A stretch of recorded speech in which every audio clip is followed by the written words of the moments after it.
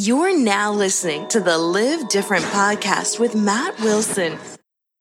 What's up, guys? It's Matt. I just got off Skype with awesome guy, someone who I consider a friend and mentor, Michael Roberto.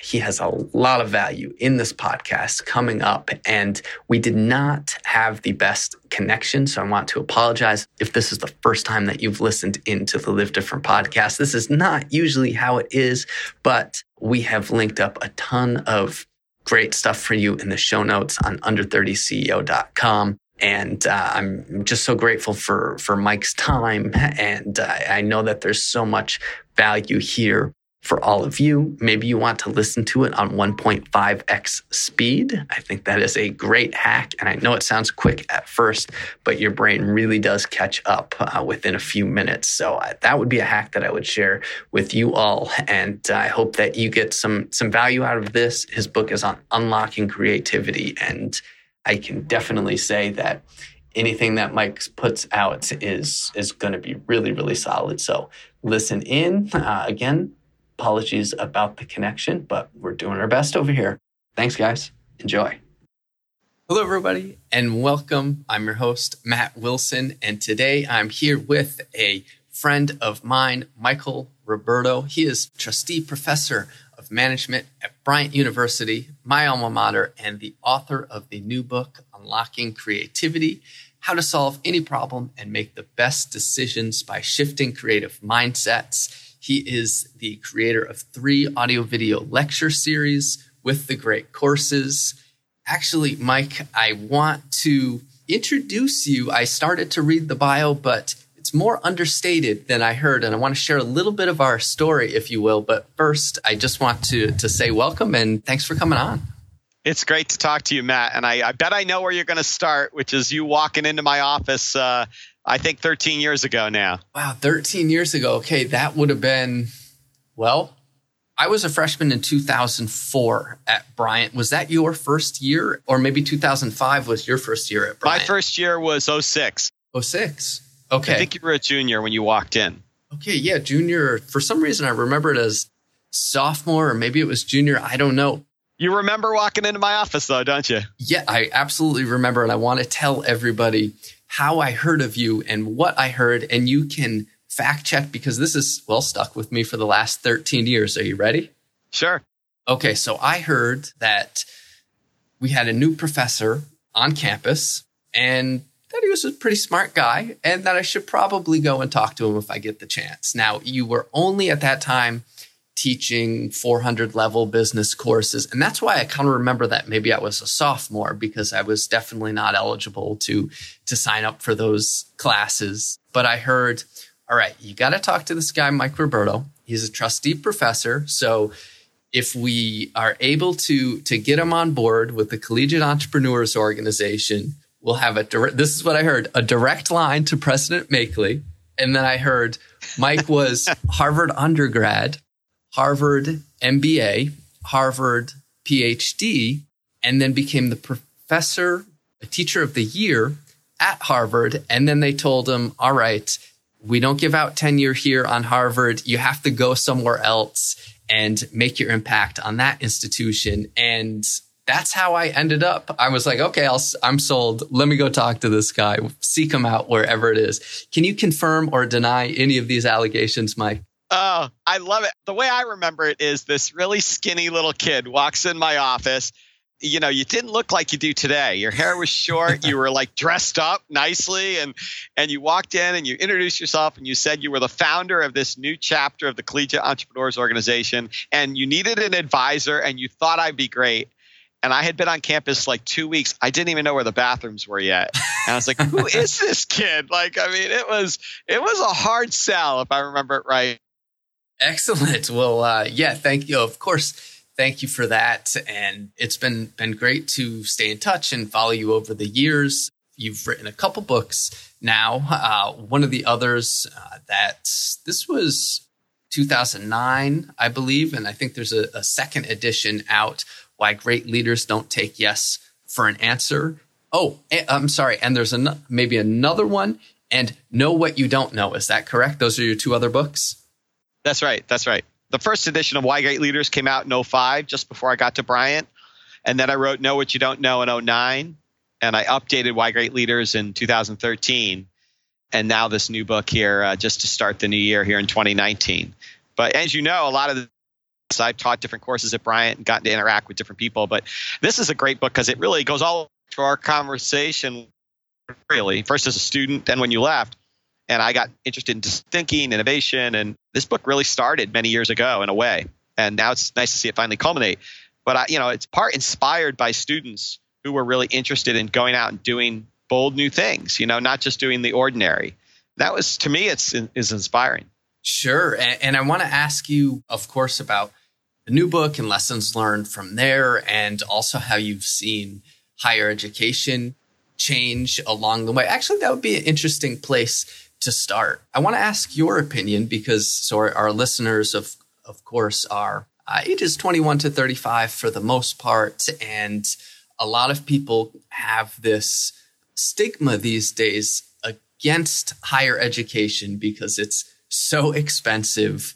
And a lot of times it just doesn't guarantee that you're going to get a job at all or the job that you want. And there's, people in higher education are taking a lot of flack these days. And so I'm curious how you've seen institutions like Bryant, but also just higher education in general innovate.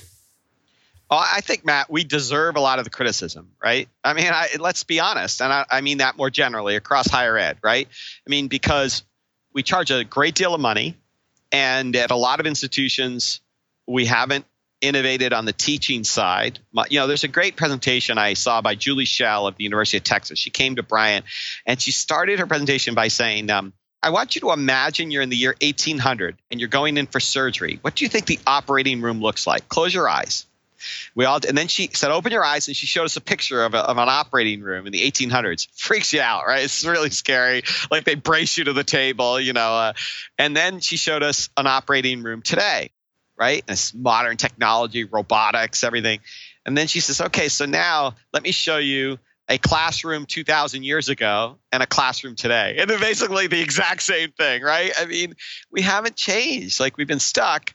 That's one problem. And I think the other problem is, for a long time, I think there were too many ivory towers that weren't thinking about how are we going to prepare you for a career, right? We were saying it's learning for learning's sake. We're developing young minds, all this wonderful idealistic stuff, which I do believe in. But at the end of the day, if you're paying $250,000 to go to school, you better prepare people for, a job, a career, et cetera. And I think at Bryant, we really have worked on that hard over the years, about launching a career. Yes, we want you to learn critical thinking and be broad-minded and well-rounded. But at the end of the day, you're a customer, not just a student, right? And we have to deliver a return. So we're getting better, but I think higher ed deserves some of the criticism because we've been slow to change. Yeah, I mean, I've heard this recently. Maybe it stems from this specific talk. If I don't remember the name of who you just said from University of Texas has been going around giving this talk, but I've heard of this concept where higher education is relatively the same as it was 100, 150 years ago, 1863 when Bryant was founded. I mean, it's mainly lectures. Of course, there are projects and group work, and we're supposed to be simulating more how it would be in the real world environment, which I benefited from quite a bit at Bryant. But I would say, of course, that I benefited more from the opportunities outside of the classroom than I did from the ones inside. And not to say I didn't have great professors, not to say that I didn't learn a lot inside the classroom, but it's kind of like, you're a Boston guy, the old Matt Damon line from Good Will Hunting when, he says he could have got the same, I'm going to butcher it, of course, but he could have got the same education for 43 cents in late fees down at the fucking public library, So, well, I think at Bryant, we've changed a lot since even when you were here, in terms of we changed our classrooms. They look totally different. There's a lot more action going on in the classroom. We've got a whole new building where there are no podiums. Professors not sitting in front of the room. They're in the middle of the room. Students are working at tables. There's a lot of technology. There's a lot of interaction, collaboration. It's a collaborative workspace, not a delivery of material. So we've really tried to change that old model. But it's still true that a lot of the great learning happens outside the classroom with our interactions with industry and alumni. And that's important to do. And I think we've really pushed hard on that to try to change, right? But I think the other thing to keep in mind, I hope I instilled in you, I think I did, was it doesn't end when you get the degree. You've got to keep learning. And what we're also trying to do is prepare you to be an independent learner over the course of your lifetime, because the skills you learn in today, 10 years from now, you're going to have a whole new set of skills, right? No matter what you do, whether it's running your company or going to a corporate job or launching a new company. It's just the world's too dynamic to think that in 4 years you got it all and now you're done. Of course not, right? Okay, Mike. So the next question that I have for you is, if someone is out there who's 16, 17, 18 years old looking to go to undergrad, or they are 22, 23, 24, 25, or however old, would you recommend to them straight away, yes, you have to go to college. Yes, you should definitely pursue that degree? I'm curious how your thinking on this has it changed over the years, if any. So I still would recommend going to college. Now, I'm not saying college is for everyone, right? I mean, I think that there are certainly people who, are going to learn a trade perhaps, or do some other things. They might go to trade school or go to some other institute to learn about how to become a welder or some other technical job. But if your intent is, even if it's your intent to be an entrepreneur, not to go into a corporate job, I still think there's great value in that university education. I laugh when I see people like Peter Thiel out in Silicon Valley rail against it and talk about not going to college when, all the people at his venture capital fund all went to Ivy League schools. I mean, come on now, we're being hypocritical, right? I mean, at the end of the day, because there's a lot more value than just the content. You mature at college, you develop a network, you meet people, you develop a set of life skills. I mean, you can get the content free on the web, right? It's not about the content. It's about everything else that happens during that 4 years that I think is really important. You get mentors, a variety of things. So I still think, and of course the data show, the return on investment, even with a high price tag, for most people is still there. Now, I understand that we have to tackle student debt. We have to cost contain. I'm not saying everything is perfect, but I still think for most, I would say, if your intent is to be an entrepreneur or to build a company, you would do yourself a disservice if you didn't do it. Now, everyone points to the exceptions. Steve Jobs dropped out of school. Bill Gates dropped out. Mark Zuckerberg dropped out. But they tend to be the exception, not the rule, right?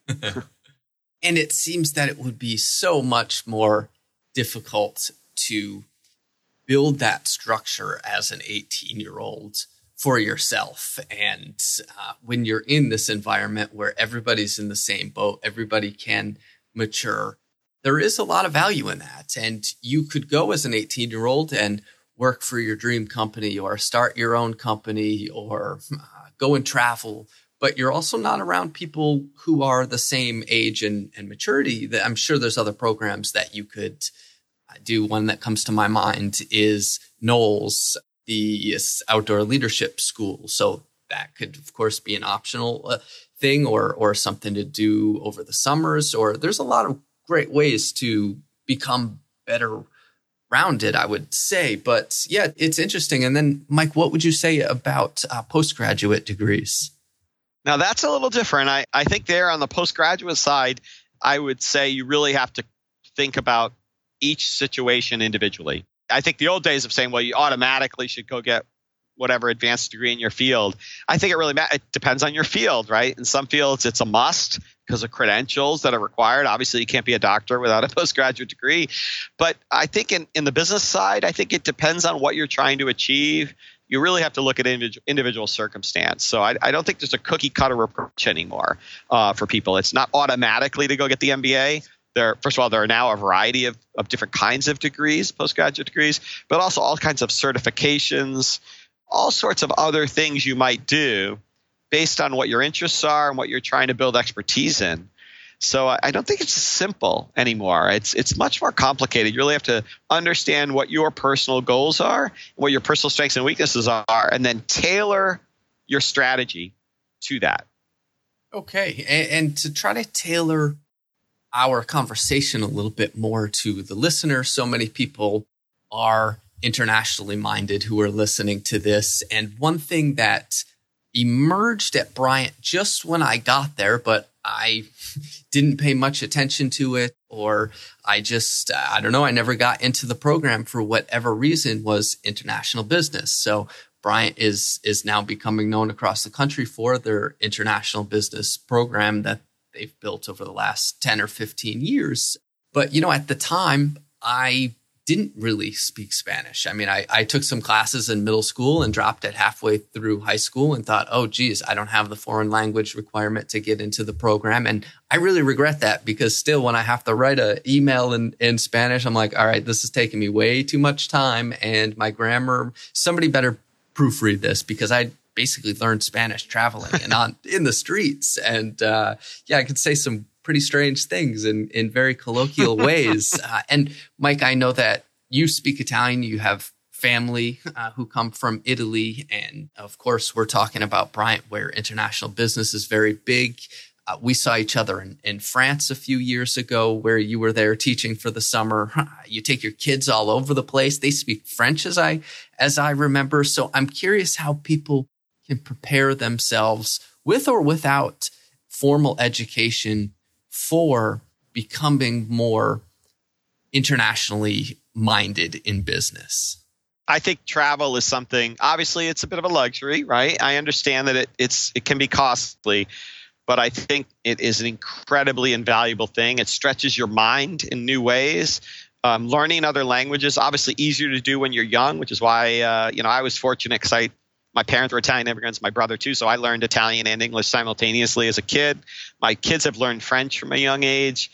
Certainly easier then, but then being able to travel and learn not just about the language, but the culture, it stretches your mind. There's a great line from Dave Kelly, the founder of IDEO. He says, that when you travel, what happens is that you notice things that you take for granted every day, right? In other words, when you're walking down the street in your hometown or where you live, you go to the coffee shop in the morning, you stop for gas, you go to work. You're really not noticing things. You're on autopilot. But when you're in a new place, you notice everything. You notice all the little differences. How do people from a different country or culture, what's their morning routine?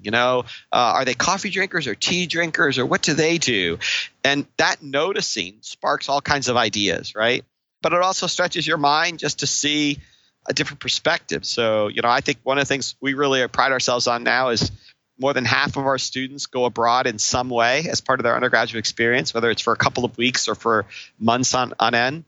We go with faculty in many cases. This year I'm going to Barcelona with a group of students for a month. I've been to Aix-en-Provence, where I saw you. So I think it's incredibly valuable.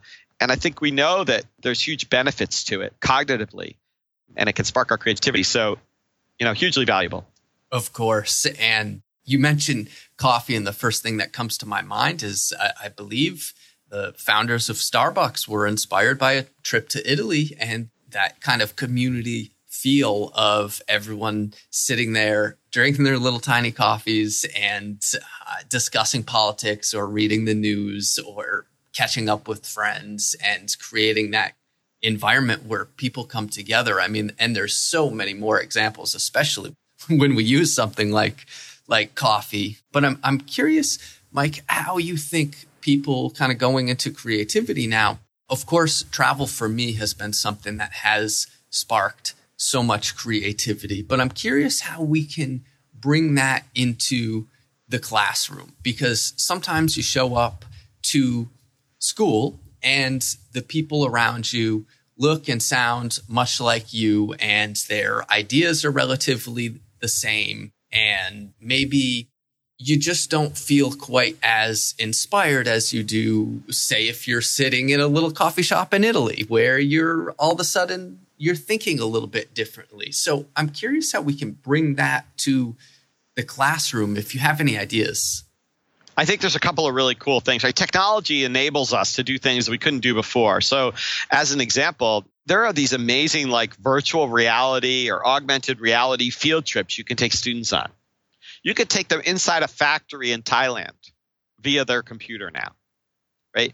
And you can use Skype or other technologies who put the students through a simulation where they actually don't work on teams with their fellow Bryant students. They actually are put on teams with students in other schools around the globe. And these global teams compete with one another, all working virtually in this business simulation over the course of a semester. It's just an unbelievable experience through technology that, it's obviously not the same as sitting at a cafe in Barcelona or walking down the street in Tokyo, but it does give them an exposure, right? And so I think we try to do that. The other thing is, of course, getting students off campus, out into the community. Because a lot of times the communities are even more diverse than, of course, the campus itself. And so finding ways to get students engaged with their community is the other way I think that we try to broaden people's thinking as much as we can.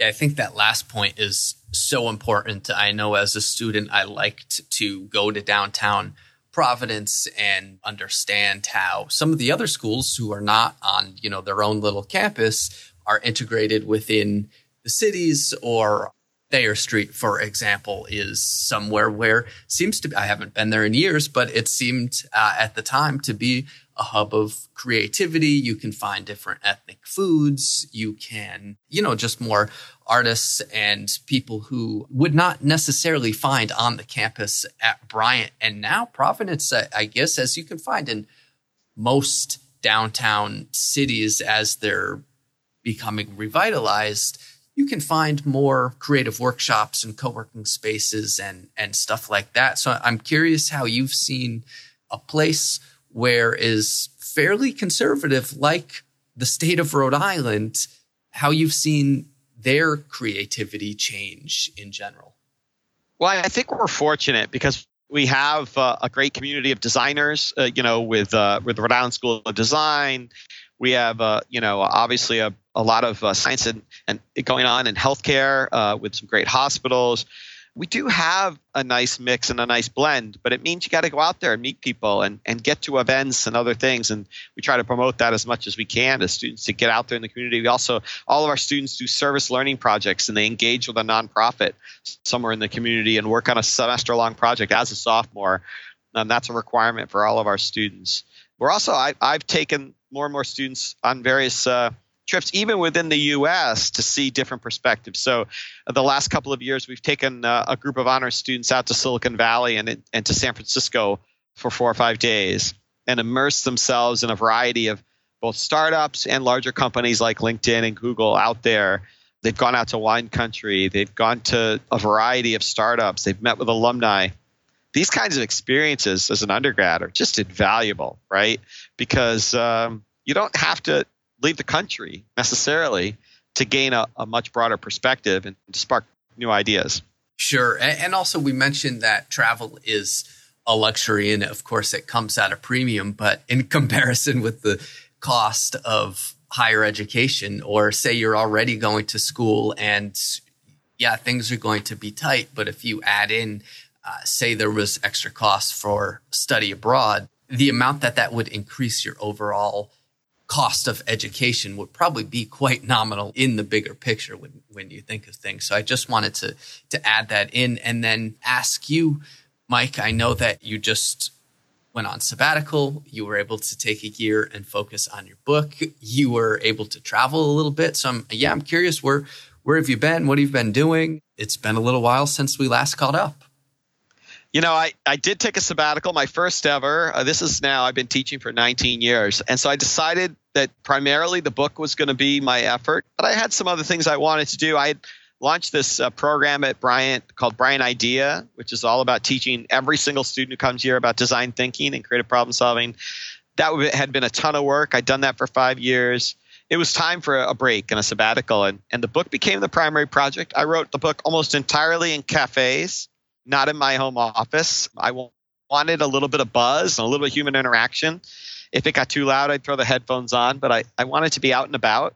So I literally would leave the house in the morning and go find a cafe and work for, the whole day. But I did mix that in with travel. Obviously, part of that travel was research, interviewing people, in various places, also teaching around the globe, working with executives. So Tokyo, Europe, various places in the US. I've gone to Tokyo now 15 years in a row in the summer to teach an executive program. It's been a great experience.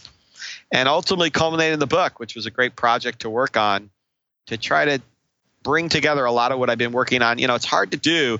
We're not very good multitaskers. We all think we are, Matt, but the science says we're terrible at it. And so the ability to step away stop trying to juggle 7 million things and really focus on a few was really helpful.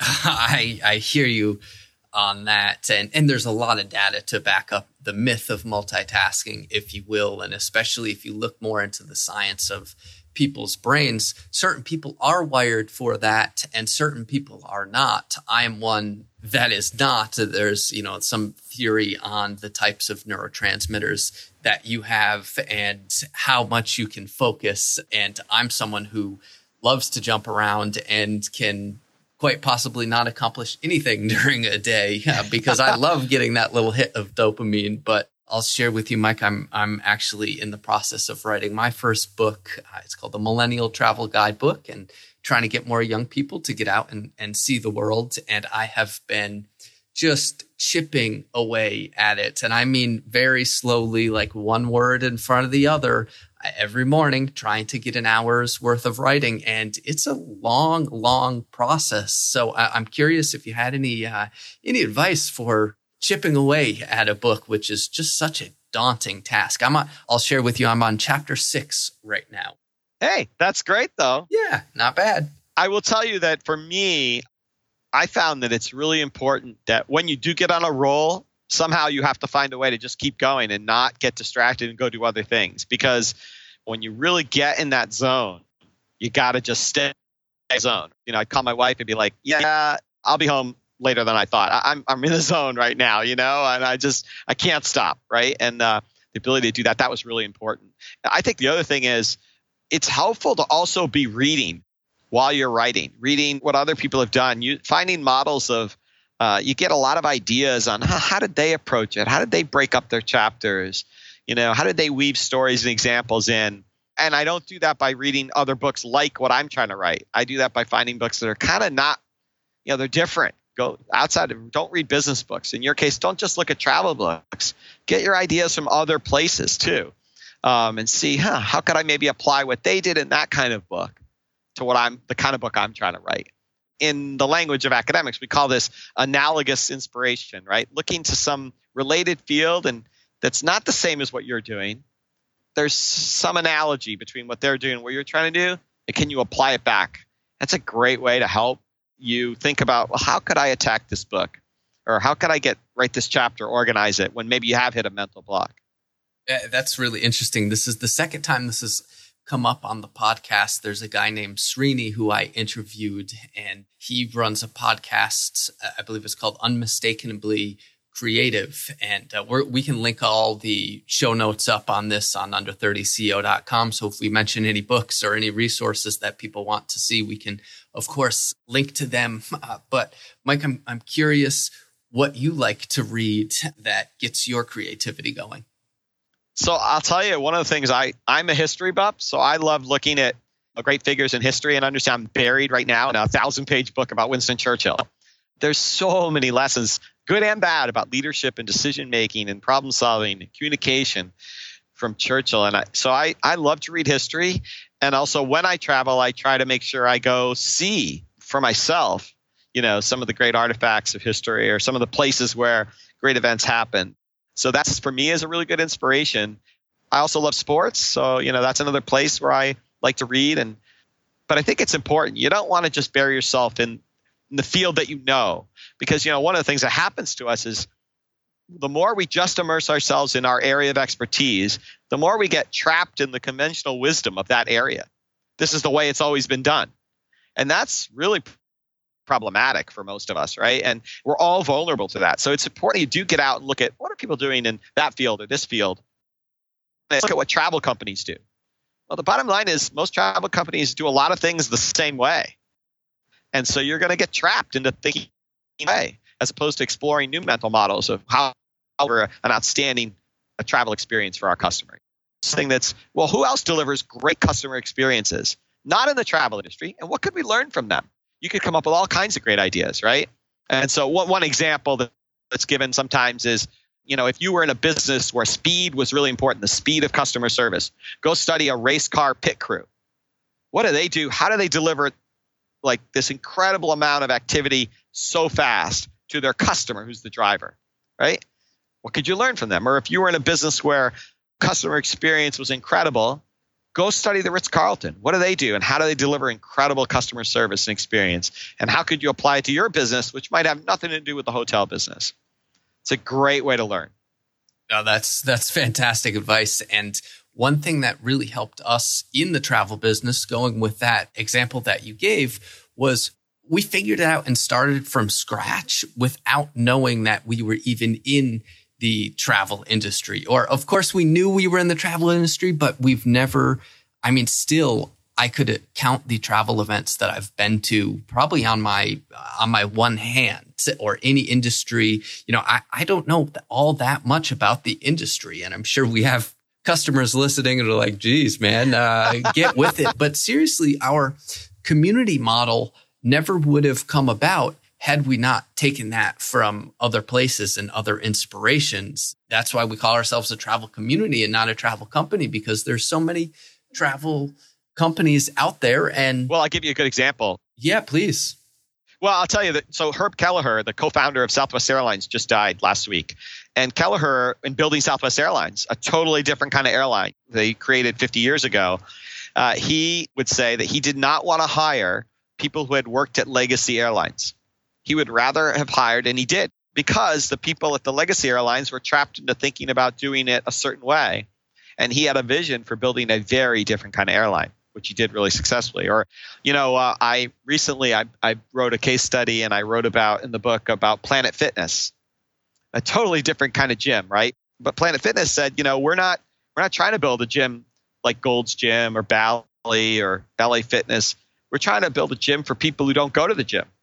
And so their whole gym intimidation concept came about from saying, we're not going after the 20% of people who already are into fitness and going to a gym. We're not trying to steal members from other gyms. We're trying to go after the 80% of people who are going to the movies or going to eat fast food instead of getting fit. And how do we convince them to get fit, to come to a gym?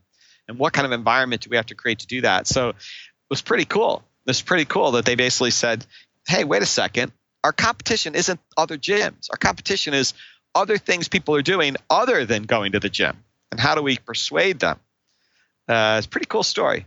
Yeah, absolutely. The judgment-free zone, as they call Planet Fitness. That's really interesting. And I'm curious, actually, Mike, so our core team at Under 30 Experiences, actually all people who do not come from the travel industry. Some have a little bit of experience, but nothing on a upper management scale, if you will. And so our core team are people who just come from various creative backgrounds. One guy was a carpenter, and he can directly apply that to figuring out how to build good customer service, and just pretty level-headed people in the most part who want to execute and think creatively.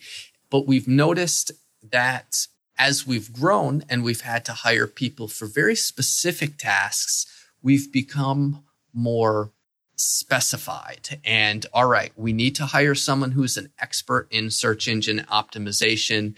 Okay, well, you can't hire a carpenter to do that. There's just no way. Or we have regional managers across the world who we really need them to have experience, 10 plus years of experience working in the travel industry, and they know all of the hotels and have a network of guides who work with them and are well adapted to write emergency preparedness plans and things like that. So I'm curious if you see people on different levels of organizations coming from specific areas, and if that theory that you just explained, how, okay, yeah, you can take people who are not necessarily from your industry and apply them to a different industry, and they will have lots of creativity.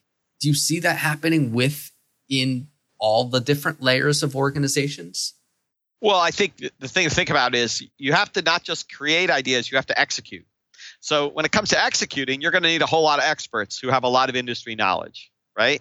And so we're not saying you want everybody, right, to lack industry knowledge. You just want to make sure that you don't have yourself where 100% of the people in your company all come from the same industry and are trapped into one way of thinking. You want to blend. You want to create a melting pot, a mix. Some people who come from a fresh perspective and some have deep expertise in what you're doing. But I think the other thing I'm saying is it's not so much about who you hire. It's about what they do once you have them. So you could have someone who has deep expertise in the travel business. But what I'm saying is, as they go about thinking about what you should do next at your company, so it's more about your learning and your approach to gathering ideas than about your own background. You could be somebody who's worked in the travel industry for 30 years. But if you're really approaching your job intelligently, you're not just benchmarking other travel companies. You're benchmarking other great companies doing other things that might be helpful for you. So I think it's more about that, about your actions, than it is about where you came from. Okay, cool. Yeah, thanks for your perspective on that. And actually wanted to ask you about sports a little bit. I know, of course, your beloved Patriots are in the AFC Championship again. And by the time this comes out, I'm sure they'll already have won another Super Bowl. But I'm curious if you've read anything interesting about sports that has applied. I would say 2 books that I've read recently that were ones that I could not put down were Tiger Woods' new biography. It just was a fascinating story, for better or for worse. And then also, it didn't actually have as much to do with sports as you might think, but Phil Knight's Shoe Dog is another book that I just found amazing how they built that company. I'm curious if you've read anything good lately. You know, I haven't read a sports book in the last 6 or 7 months, but I will tell you, I did some research as part of the book. So one of the concepts I think gets in the way of creativity is the idea, I call it the prediction mindset. We tell, especially in large organizations, we say, is this idea going to move the needle? Is it going to be how big is the market? And if it's not a big idea, we're not interested. I hate this concept, Matt, because the presumption is that you, Matt, can tell me accurately whether an idea is a big idea or a niche idea. And the answer is we're not very good at predicting that, right? The research shows that it's really hard at the early stages to know whether an idea is a really big idea or it's a niche idea. And in fact, sometimes it's helpful to just focus on the niche and deliver an exceptional customer experience for the niche, and then figure out how you might go beyond that later on. So let me just say 2 things. One, why this relates to sports is I gathered some data for the book with regard to the issue of prediction on how good NFL teams are at predicting who will be a star quarterback in the league. And I collected 15 years of data on number 1 draft picks at quarterback. And, only 4 of 48 of them over a 15-year period, only 4 of them won a Super Bowl. Wow. And about a third of them became Pro Bowlers. That's pretty good. But about a third of them were complete busts and washed out of the league. That's just an example of how, even these people who have incredible expertise in an industry, prediction's hard. So I'll give you a business example that I didn't write about, but that I've been following more recently, even after I finished the book, is Yeti. So look at Yeti. If we'd gone back to the founders when they started that company and said, is this a big idea? When they initially built the company, they built it for hardcore hunters and fishermen, building these really expensive coolers that were designed for a very unique need for people who are really extreme, right? They're not the average person. They would have said, we would have said, that's not a very big market. In a big company, we would have crushed that idea because it wouldn't have moved the needle. We'd be like, my God, okay, so there's only X number of avid hunters and fishermen. There's not enough people for that to be a big enough market for that to move our top line. We might have crushed the idea. Instead, what happens? These entrepreneurs, they start by delivering this incredible experience with these high-end coolers to a very, very small slice. Not all hunters and fishermen, right? It's really only a small slice of hunters and fishermen who need their product, which is so expensive. But then what do? They deliver an amazing product for them, and then word begins to spread, and they build a cult-like following. And now they're selling my teenage daughters a $30 water bottle.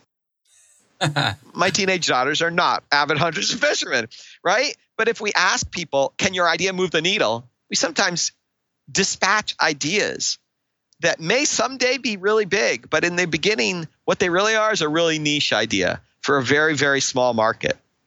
And so I think that's one of the things that we do badly with regard to creativity and innovation is we put people in the spot of saying, can you predict? Just like we say, can you predict that Tom Brady is going to become the greatest player of all time? He was a 6th-round draft pick. And we say, oh, that's the exception. It's not actually. It turns out that, we're not very good at predicting at times. God, the sports trivia is killing me right now. Do you know who are the 4 number 1 draft picks? Do you remember? Roethlisberger is one. Oh. Aaron Rodgers is another. And I'd have to go back and look. But I know Rodgers and I hate to say it, but I think Eli Manning. Oh, geez. Eli. I think you're a New York fan, aren't you? No, I'm a Packers fan. And actually, Aaron Rodgers was picked like 20. He has that famous story of falling so far. He was Cal quarterback and fell so far in the draft, I think in 2008. I actually remember sitting in Salmonson Dining Hall watching this guy fall in the draft and making fun of him. And then there he was getting picked up by the Packers when like the 20-something pick. And now, well, that's worked out pretty well for us. Yeah, pretty good. Not as well as our guy, but he did okay. Yeah, not this year, but geez. Actually, that's funny that you mentioned Yeti. They are right down the street from us here in Austin and have this amazing flagship store that I've actually never been into. And in fact, we have a couple people on the team who are big Yeti fans, and the other half of the team who thinks these coolers are absolutely ridiculous, all make fun of them. And look, hey man, nobody's going to get no bear is going to sneak up to you on your backyard barbecue this weekend and steal your beers. You can just put it in a $30 cooler instead of your $300 cooler. But I ought to go in there and check out what they're actually doing. You know what, Matt, though? That is a great one because actually I think some of the greatest brands, the most creative brands, have passionate fans and they have people who hate them. And that's okay. You would much rather, instead of having, a whole bunch of pleased customers, I'd much rather have some really passionate fans and then some people who really don't like my brand and reject it. I'd much rather have that than just a bunch of people who are kind of satisfied, right? Because those people aren't going to be evangelists for the brand, are they? And I'm okay with the fact that I've created something so distinctive that it's not for everyone. Too many companies want to be all things to all people, but they end up with a watered down product as a result.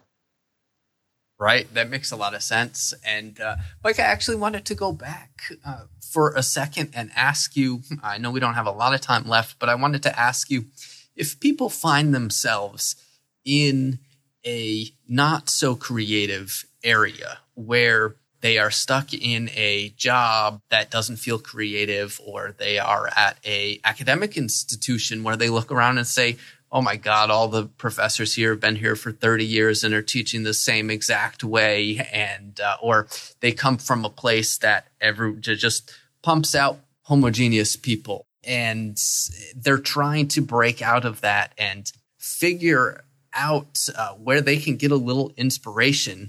We've already touched on travel, which would be one easy answer for this, but how can people go about actually affecting change in their community?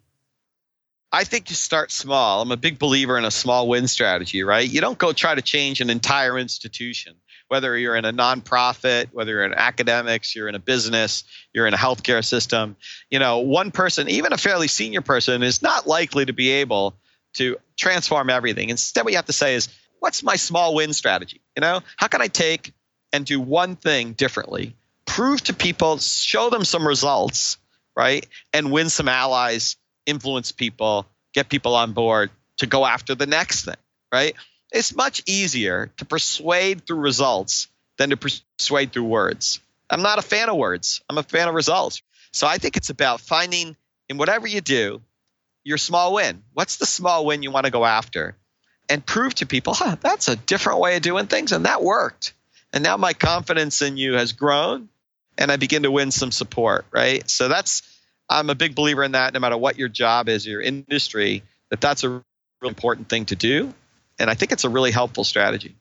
God, I'm glad you said that. It just reminds me of, one of our favorite stories at Bryant when I was there. It was not a hotbed of entrepreneurship by any means. And the feeling, to be honest, was, hey, maybe you should have gone to Babson, kid. And we just started making little wins and little wins. And my favorite example, of course, is once this culminated into a much bigger win, and our chapter of the Collegiate Entrepreneurs Organization ended up winning best chapter in the world, that Ron Makeley, the president of the university, ended up emailing me from his BlackBerry and saying, hey, great, congratulations. I always knew Bryant was a great place for entrepreneurship. And now it is, which is just another example of how people can affect change step by step.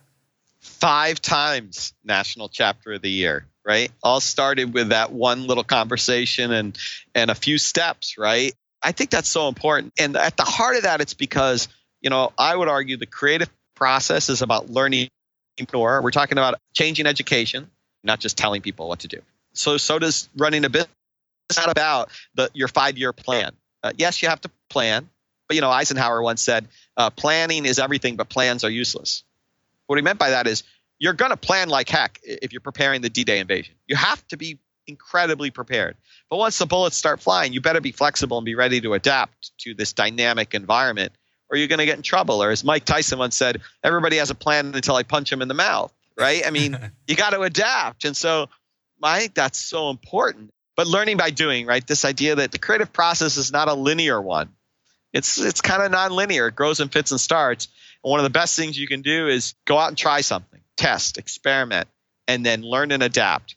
The problem for many entrepreneurs, Matt, is we fall in love with our original idea and we don't adapt.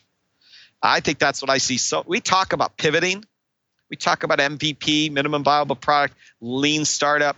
All that sounds great in theory, but for most people, what ends up happening is they come up with an idea, they fall in love with their idea, and then they find a way to dismiss or rationalize away the feedback they're getting from the market instead of really listening and adapting. And that's why, unfortunately, many startups fail.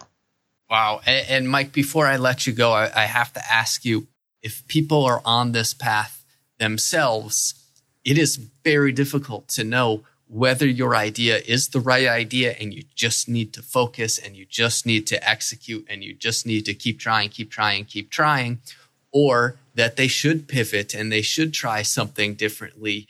In your research, how do you know? Well, you can only know by getting out there and testing your idea, and then making sure that you're not the only one listening to the feedback, that you've got some other eyes and ears, because you have your blinders on. So you need other people you trust, confidants, who are going to tell you the truth, the unvarnished truth about that feedback, so they're hearing too. So I was listening to a podcast. I don't know if you listen to the How I Built This podcast, but I love it. They interview all these famous founders of companies. And I was listening to the founders of Rent the Runway talk about how they figured out whether their idea was any good. And the answer is they were at Harvard Business School doing an MBA. They walked across the river, set up a pop-up where they went and bought a bunch of dresses on their credit card. And before like a big prom or dance that the undergraduates had, they set up a pop-up and they rented dresses to the undergrads. It was a test. Would people do this, rent a dress? Would they return it, right? Or would they just steal it? And they learned a whole bunch, right? They learned a ton by doing that. But it's important when you do that you've got some other eyes and ears helping you listen and learn. Because otherwise, if it's just you can run the test but not learn much from the test. Sure. I couldn't agree more. And that's a great example. And we can try to link that podcast up again in the show notes on under30ceo.com so you guys can have access to all the resources. Mike, this has been awesome. Of course, your new book is called Unlocking Creativity, How to Solve Any Problem and Make the Best Decisions by Shifting Creative Mindsets. But I want to ask you where people can reach out to you directly, whether it's on social media or otherwise, and follow along with what you're doing. Yeah, so they certainly can. They can on Twitter. I'm Michael A. Roberto. On Facebook, my Facebook professional page is at Professor Michael Roberto. So certainly Facebook and Twitter, LinkedIn, I'm out there. And so easy to find me on the web. I've got a blog out there and a website too they can find by Googling me. And I hope they do engage, make it a conversation. I'd love to hear other people's ideas on how to unlock creativity as well as my own. I don't have all the truth. I've done my best to try to put some ideas together, but I hope this starts a conversation with a lot of folks out there. Awesome. Well, I'm sure it will. Congrats on the launch. And I'm excited for you. Thanks for coming on, Mike. Thanks for having me, Matt. Great to talk to you again.